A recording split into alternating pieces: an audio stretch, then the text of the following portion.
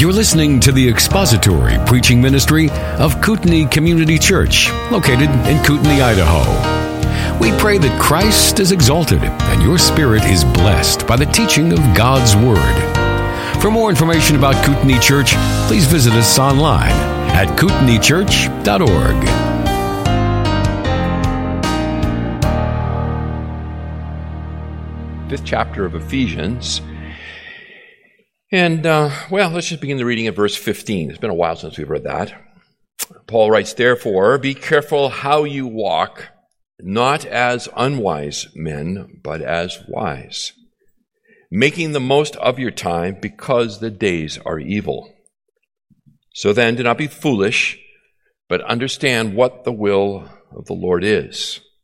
And do not get drunk with wine, for that is dissipation, but be filled with the Spirit, speaking to one another in psalms and hymns and spiritual songs, singing and making melody with your heart to the Lord, always giving thanks for all things in the name of our Lord Jesus Christ to God, even the Father. And be subject to one another in the fear of Christ. Wives, be subject to your own husbands as to the Lord, for the husband is the head of the wife, as Christ also is the head of the church, he himself being the Savior of the body.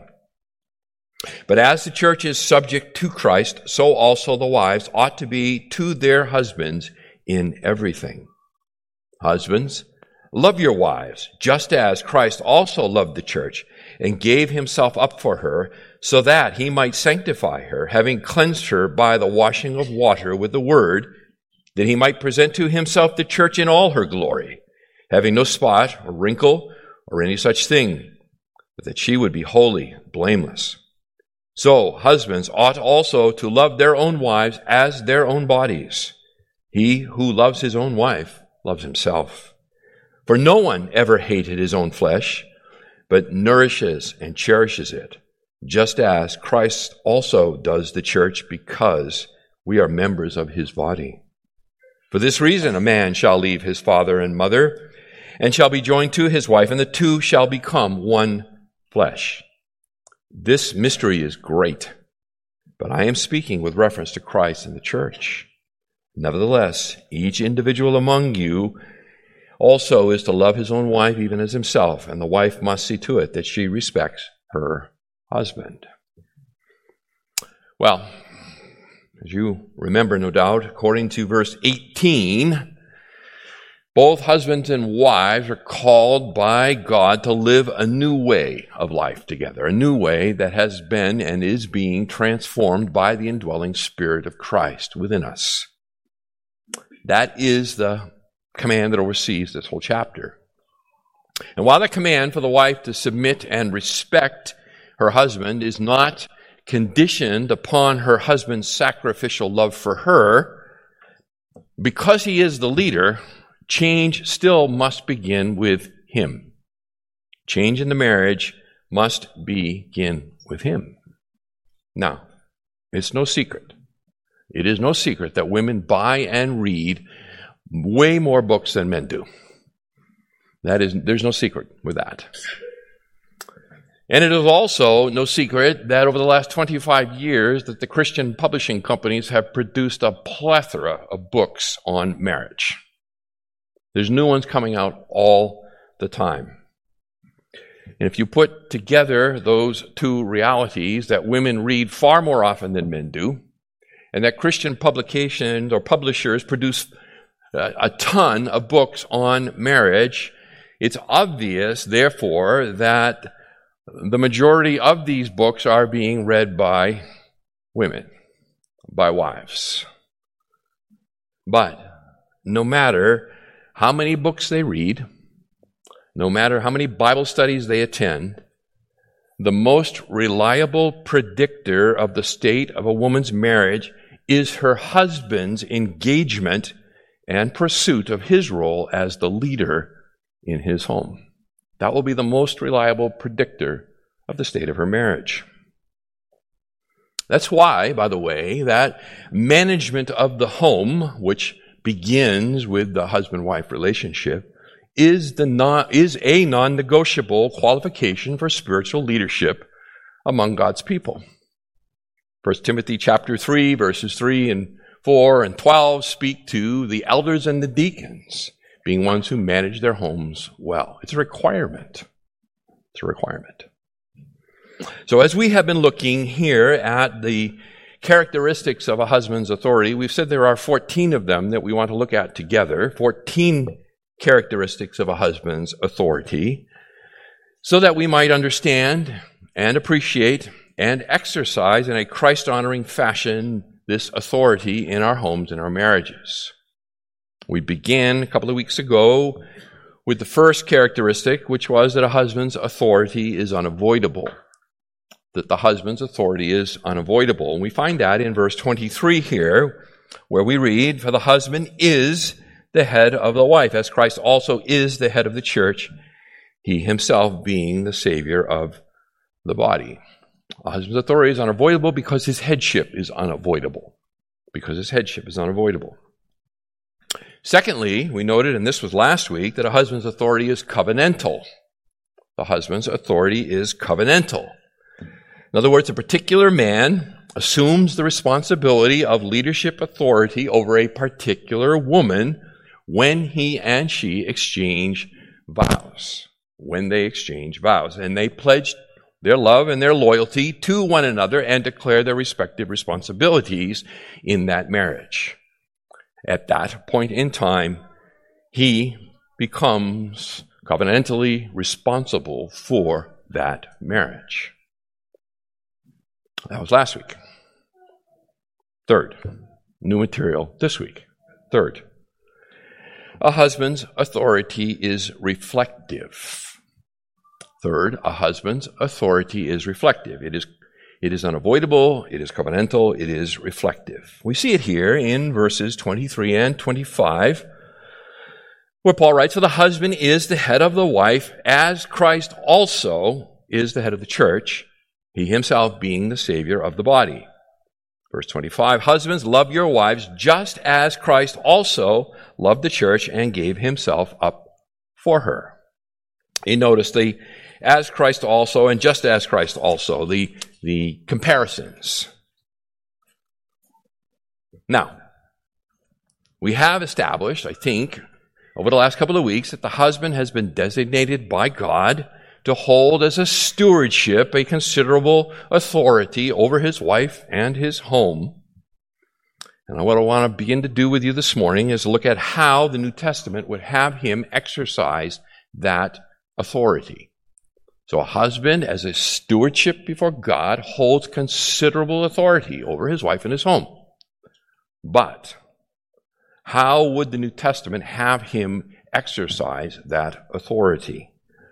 Here's the big idea. Men, how we understand and exercise our inherent authority is to be a reflection on how Christ exerts his. That's the big idea. How we understand and how we exert our inherent authority is to be a reflection of how Christ exerts his. Right? Just as Christ also. So, how does Christ exert his authority over his church? What characterizes the authority of Christ over his church? How would we describe it? How would we speak of it? Well, here's a few ideas for you. Christ is not harsh with his church. He is not harsh with his church. Christ is never impatient with his church. He is not impatient with his people. He does not use his authority for his own benefit at the expense of the church. Christ is approachable, long-suffering, kind, gracious, merciful. Christ provides for his bride all that she needs. Not all that she wants, but all that she needs. Christ seeks the best for his bride, and his love for her is not performance-based. His love for his church is not performance-based. So, as we begin to unpack these expressions, gentlemen, of how Christ exerts his authority over his bride, it's obvious to all except the most spiritually dull that as husbands, we fall woefully short. We fall woefully short. And that can be overwhelming as a man. That can be overwhelming. It can lead to a mentality of defeat as husbands. When we think about these things in that short list of how Christ loves his church, we measure ourselves up and we go, It can be overwhelming. It can be self-defeating. And we don't need more law. That's not the answer. The answer is not to pile a weight on, but it is to seek the path of escape. To seek the path of escape. So, as we're getting started here, let's briefly review the process of biblical change. Okay? Gentlemen, I'm going to assume that you want to change. You want to change. You want to love your wife as Christ loves his church. I'm going to start with that assumption. But you recognize you do fall short a lot in many ways, and you want to change. So let's just talk about that a little bit. The process of biblical change. It begins by recognizing and admitting that there is a problem. Okay? Let's look at some scriptures as we do this. Go with me to Proverbs 29.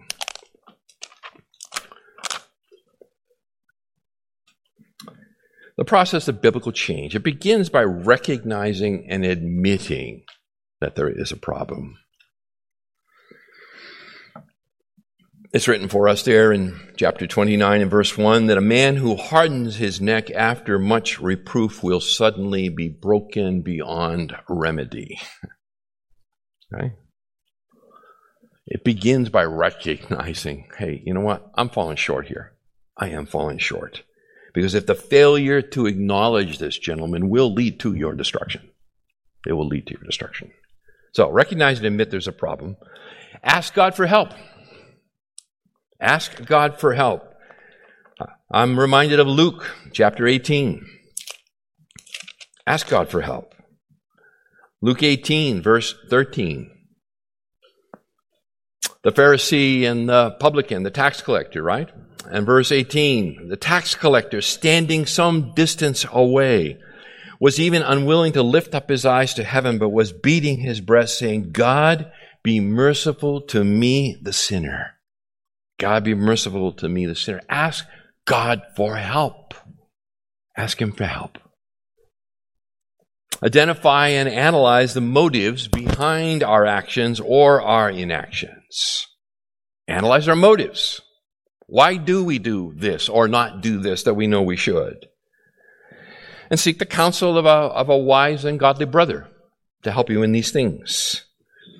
Proverbs 27 and verse 17. Proverbs 27 and verse 17. Iron sharpens iron, so one man sharpens another. Ask for help. Ask for help. Repent of our ungodly motives and behaviors. When we've identified them, and perhaps with the help of a godly and mature brother, then we need to repent of them. Paul's words to the Corinthian assembly in 2 Corinthians chapter 7. Verses 8 and following. Well, Paul writes, for though I caused you sorrow by my letter, I do not regret it, though I did regret it. For I see that letter caused you sorrow, though only for a while. But now I rejoice, not that you were made sorrowful, but that you were made sorrowful to the point of repentance. For you were made sorrowful according to the will of God, so that you might not suffer loss in anything through us. For the sorrow that is according to the will of God produces a repentance without regret, leading to salvation. But the sorrow of the world produces death. Produces death. A godly sorrow, gentlemen, a godly repentance brings life to us. It brings us life. And then we confess. We confess. All of these things have occurred privately or semi-privately. Now it's time to confess. It's time to sit down with our wives and our children and confess our sin and our shortcoming and ask their forgiveness. Ask them to forgive us where we have failed. James chapter 4. Verse 6.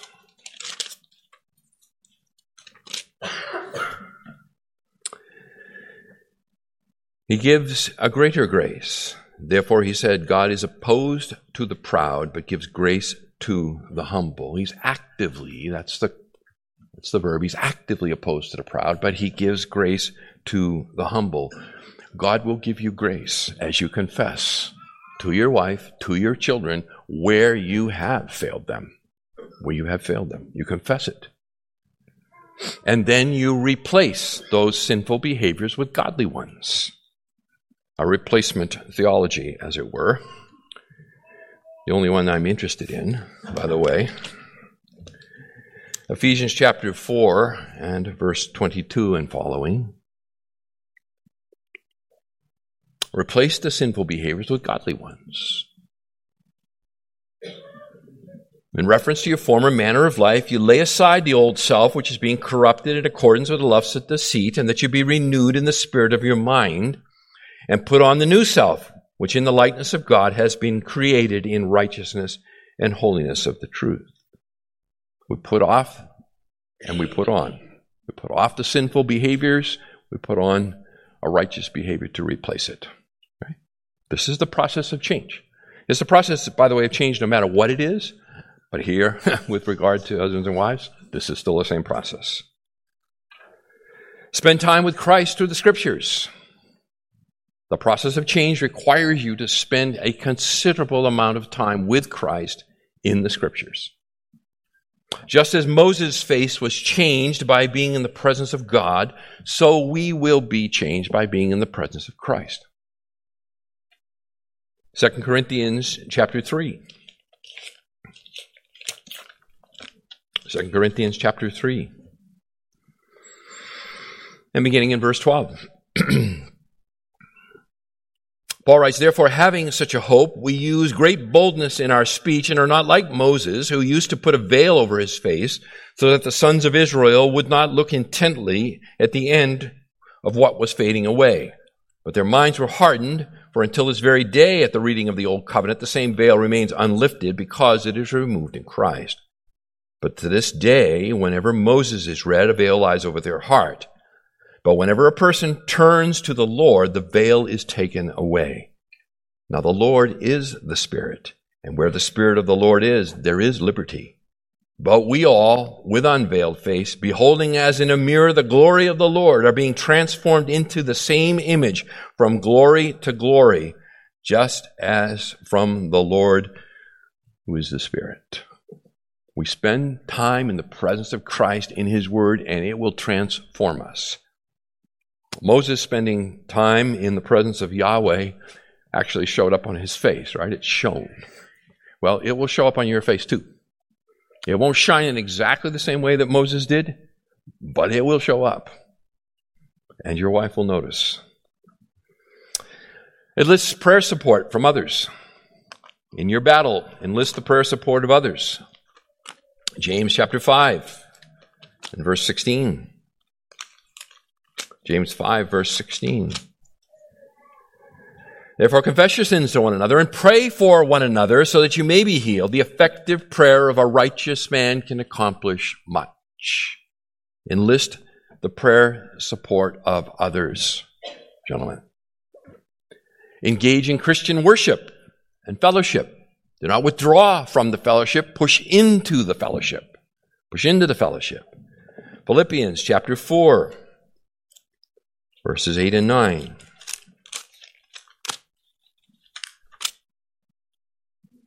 Finally, brethren, whatever is true, whatever is honorable, whatever is right, whatever is pure, whatever is lovely, whatever is of good repute, if there is any excellence, and if anything worthy of praise, dwell on these things. The things that you have learned and received and heard and seen in me, practice these things. And the God of peace will be with you. As you lean into the fellowship, you will be surrounded by the truth of God. And then finally, actively seek to serve others. Actively seek to serve others. Mark 10, verse 45, for even the Son of Man did not come to be served, but to serve and give his life a ransom for many. This is the biblical process of change, gentlemen. It is the process.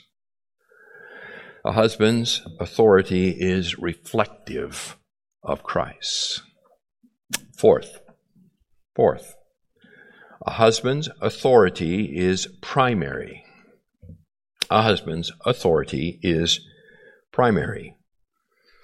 Ephesians chapter 5, verse 31. For this reason, a man shall leave his father and his mother, and shall be joined to his wife, and the two shall become one flesh.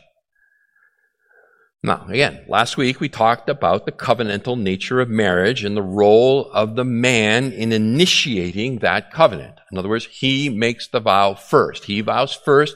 She responds with her vow to his. We recognize that one of the implications of that in this covenantal arrangement is that the husband is ultimately responsible for the state of his marriage. He initiates the covenant. He is responsible for the state of the covenant. He is the covenant maker. He's the one called by God to initiate the relationship. And the wife is called by God to respond to his initiation. That makes his role primary. That makes his role primary in the relationship. In other words, there would be no marriage if the man did not initiate. That's just manifestly obvious. There'd be no marriage if the man did not initiate. We see the reality illustrated in the process of conception and childbearing. The man gives and the woman receives. The woman then gives back through the birth of the child. The man gives, the woman receives, and then the woman gives back through the birth of the child. That's initiation and response. Paul sees it that way. 1 Corinthians 11. 1 Corinthians 11, verses 11 and 12. He writes, however, in the Lord, neither is woman independent of man, nor is man independent of woman. For as the woman originates from the man, so also the man has his birth through the woman, and all things originate from God. The man initiates, the woman responds, and then gives back through the birth of a child. And this demonstrates a partnership in which there is an equality of their humanity. In other words, they're both necessary, and they're equally necessary. So there's an equality in the humanity of a husband and a wife. They are both needed in order to be fruitful and multiply. Okay? But there is an inequality in their roles. So there's an equality in their humanity and an inequality in their roles. And yet through the marriage covenant, they become one flesh and thus share a common outcome. They become one flesh and thus share a common outcome. So we can say that the husband's authority and leadership in the marriage is primary. Now, saying that it's primary does not mean that the wife has no authority. It doesn't mean that. It doesn't mean she's unnecessary to the relationship. Right? So priority doesn't mean that she has no authority. It doesn't mean she's unnecessary. What it does mean is that in the final analysis, the husband is responsible for the direction of his home. That's what primary authority means.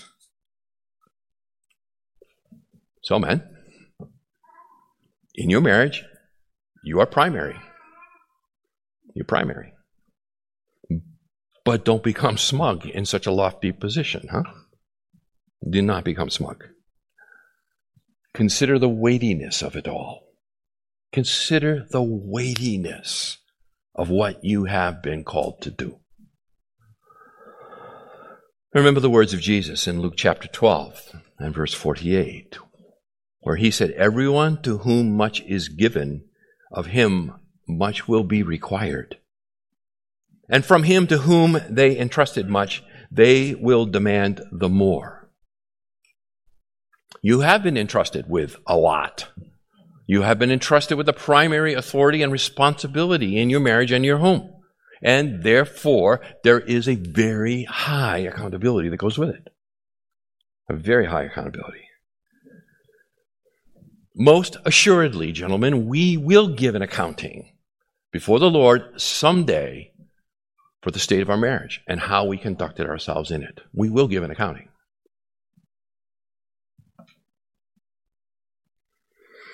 Time for an illustration.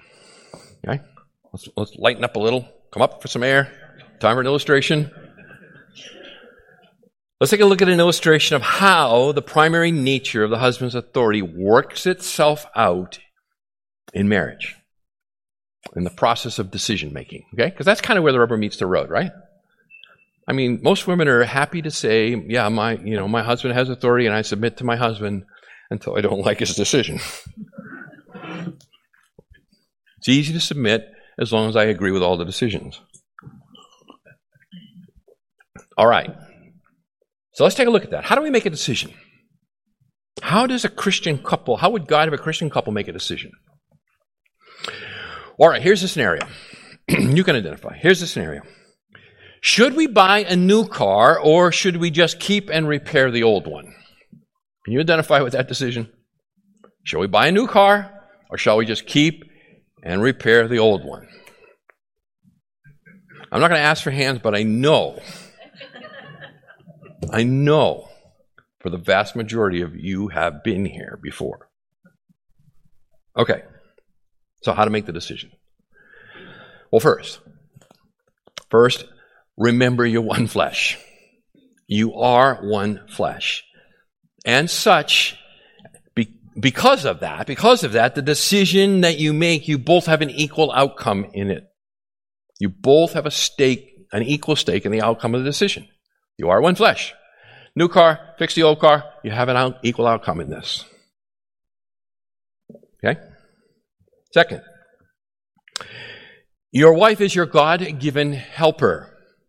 She is your God-given helper, right? Genesis 2:18. She is a helpmate that corresponds to you. She fits you. So don't ignore her help.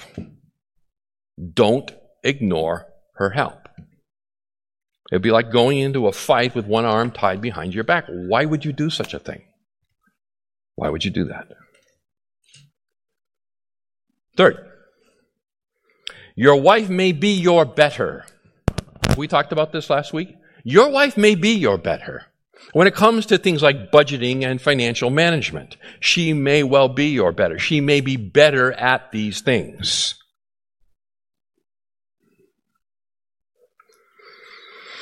Observation. Wives tend to accumulate debt in small increments. Men tend to accumulate debt in large chunks. Okay? A new big screen TV, brand new car, it's just one thing, a pool. Yeah, I mean, we could go on and on, couldn't we? Right? If there's a debt problem in a marriage, it's I would say the vast majority of times, the woman has accumulated the debt in a very small and incremental way. $10, $15, right? And husbands, you will fight her to the bitter end over that $15 expenditure at Walmart. And then a half an hour later, the UPS truck shows up and drops off the whatever, right? I get it. That's how it often works. Your wife may be your better. Don't forget that. She may well be your better. Fourth, your wife loves you. Gentlemen, your wife loves you and she is committed to you. She is not your adversary. She's not your adversary. Now, if she's got something you really want to do and she's not so inclined to do it, you might think she is your adversary. And that's when you order the big screen TV and don't tell her. And just have it dropped off. Yeah. But she's not your adversary. She is not your adversary. She is committed to you. Because you are one flesh. You're one flesh. Oh, gentlemen, I don't know. You decide, honey. That's a decision, but that is really not a very good one. Okay, so that's not a good way to do it. Okay, that's not a good way to do it. So how do you do it? After much prayer and open and honest discussion, perhaps, depending on if it's a car, probably occurring over a period of time. If there is still an impasse, then you as the husband must step out and make a decision and bear the weight of the consequences of your decision. Somebody has to decide, and God has appointed you to be that one. Again, as I said, it's really tempting to just shortcut the whole discussion and prayer side of it all and just go right to, I'm doing it, and that's the way it is, honey. Get used to it. That's not the way to do it.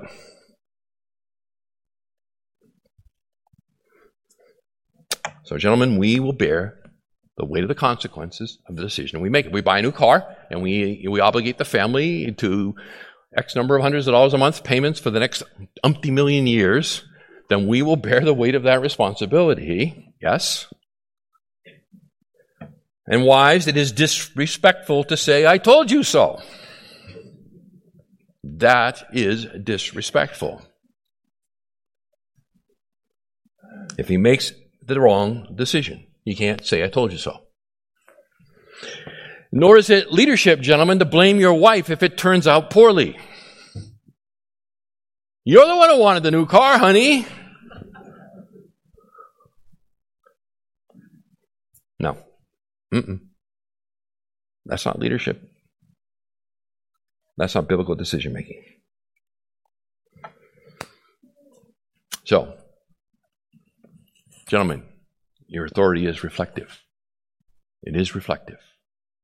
It is primary. And fifth and finally for this morning, a husband's authority is loving. A husband's authority is loving. It's a loving authority. Verse 25 in Ephesians chapter 5.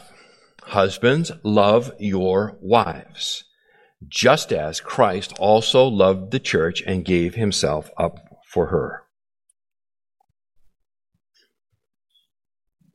Now, in order to get a good foundation, and that's all we're going to do here this morning, is just start to lay in a foundation for this command because it is so important and all-encompassing. So in order to lay in a good foundation with regard to the characteristic of the husband's authority, with regard to being loving, I want to step back with you and reflect on the loving relationships within the Godhead. So I'm going to go back because theology produces duty. Doctrine before duty.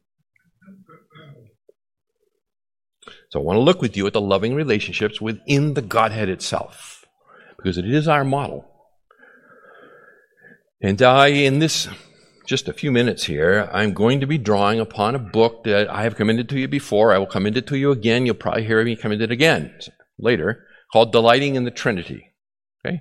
You know what, wives? If you're looking to buy that little stocking stuffer, and it's thin, okay? So that's like the first characteristic for a man to read a book. It's thin. It's called Delighting in the Trinity. The author's name is Michael Reeves. Capital R-E-E-V as in Victor, E-S. Michael Reeves, Delighting in the Trinity. About 160 pages with pictures. With pictures. Right? I'm telling you, it has achieved into the top 10 status of books that I have ever read in my life. And Pastor Jim would highly recommend it to you as well. Delighting in the Trinity. So let's unpack it just a little bit here. 1 Corinthians 11:3, Paul writes, I want you to understand that Christ is the head of every man, and the man is the head of a woman, and God is the head of Christ. This headship and authority structure is the channel through which the love of God flows. This is the channel through which the love of God flows. Let me explain. The Father is the head and lover of the Son. The Father is the head and the lover of the Son. Now, while the Son of God certainly loves the Father, it is Christ the Son who is referred to as the Beloved. He is called the Beloved. You can see it here in Ephesians chapter 1. We don't have to turn any further than that. Ephesians chapter 1 and verse 6.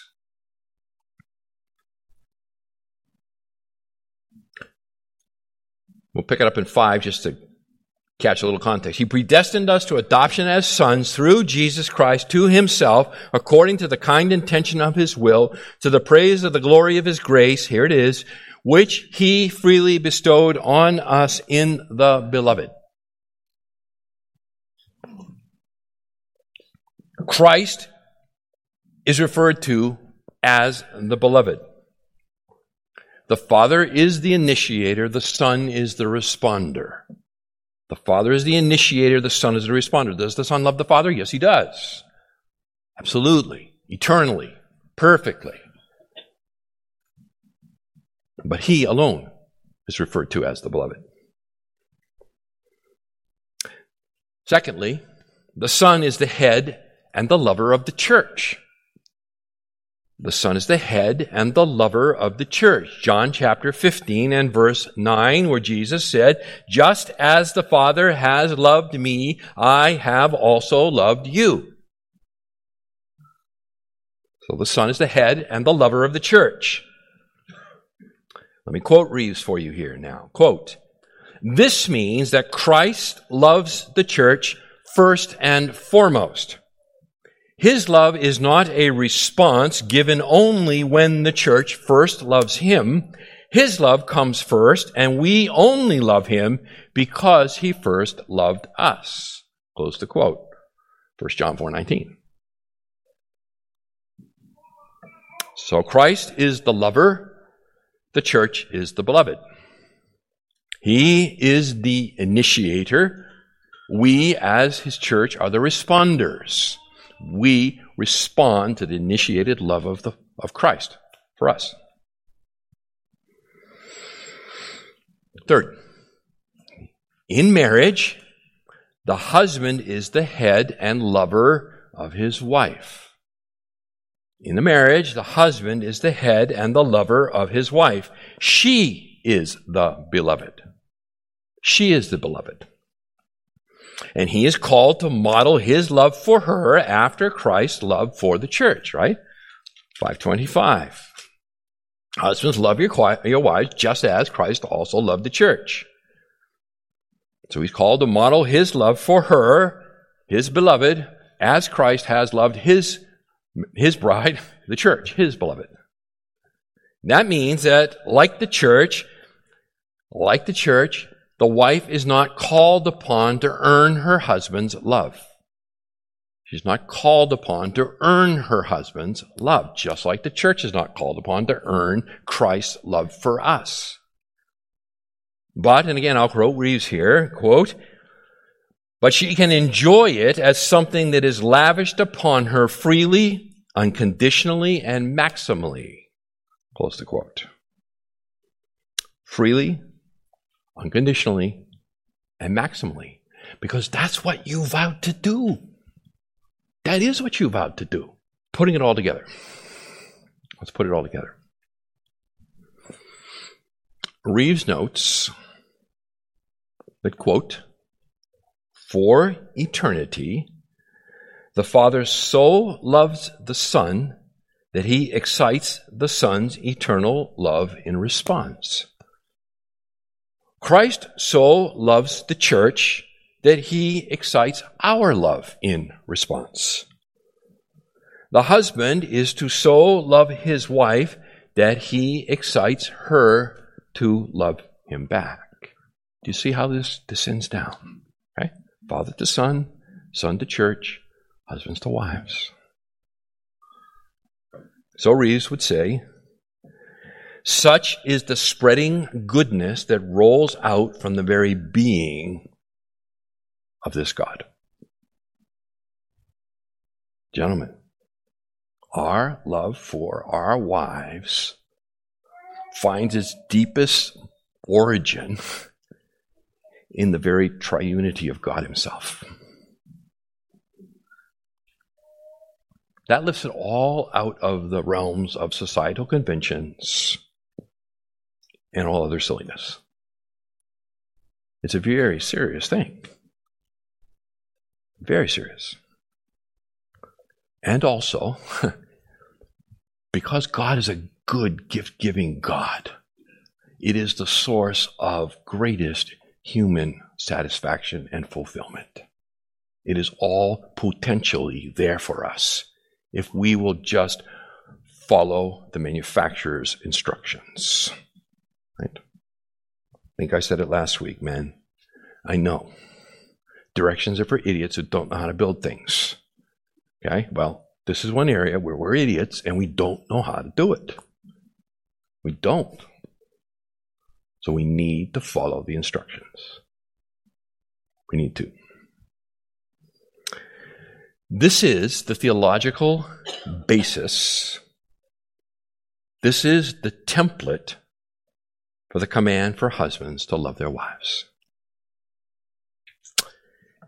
And beginning next week, I want to begin to draw out the practical ways that this can be manifested. Okay? So it's been mostly theology this morning.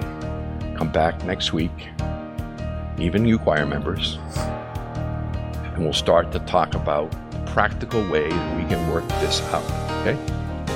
I'm not trying to throw you a boat anchor. I'm trying to throw you a life preserver.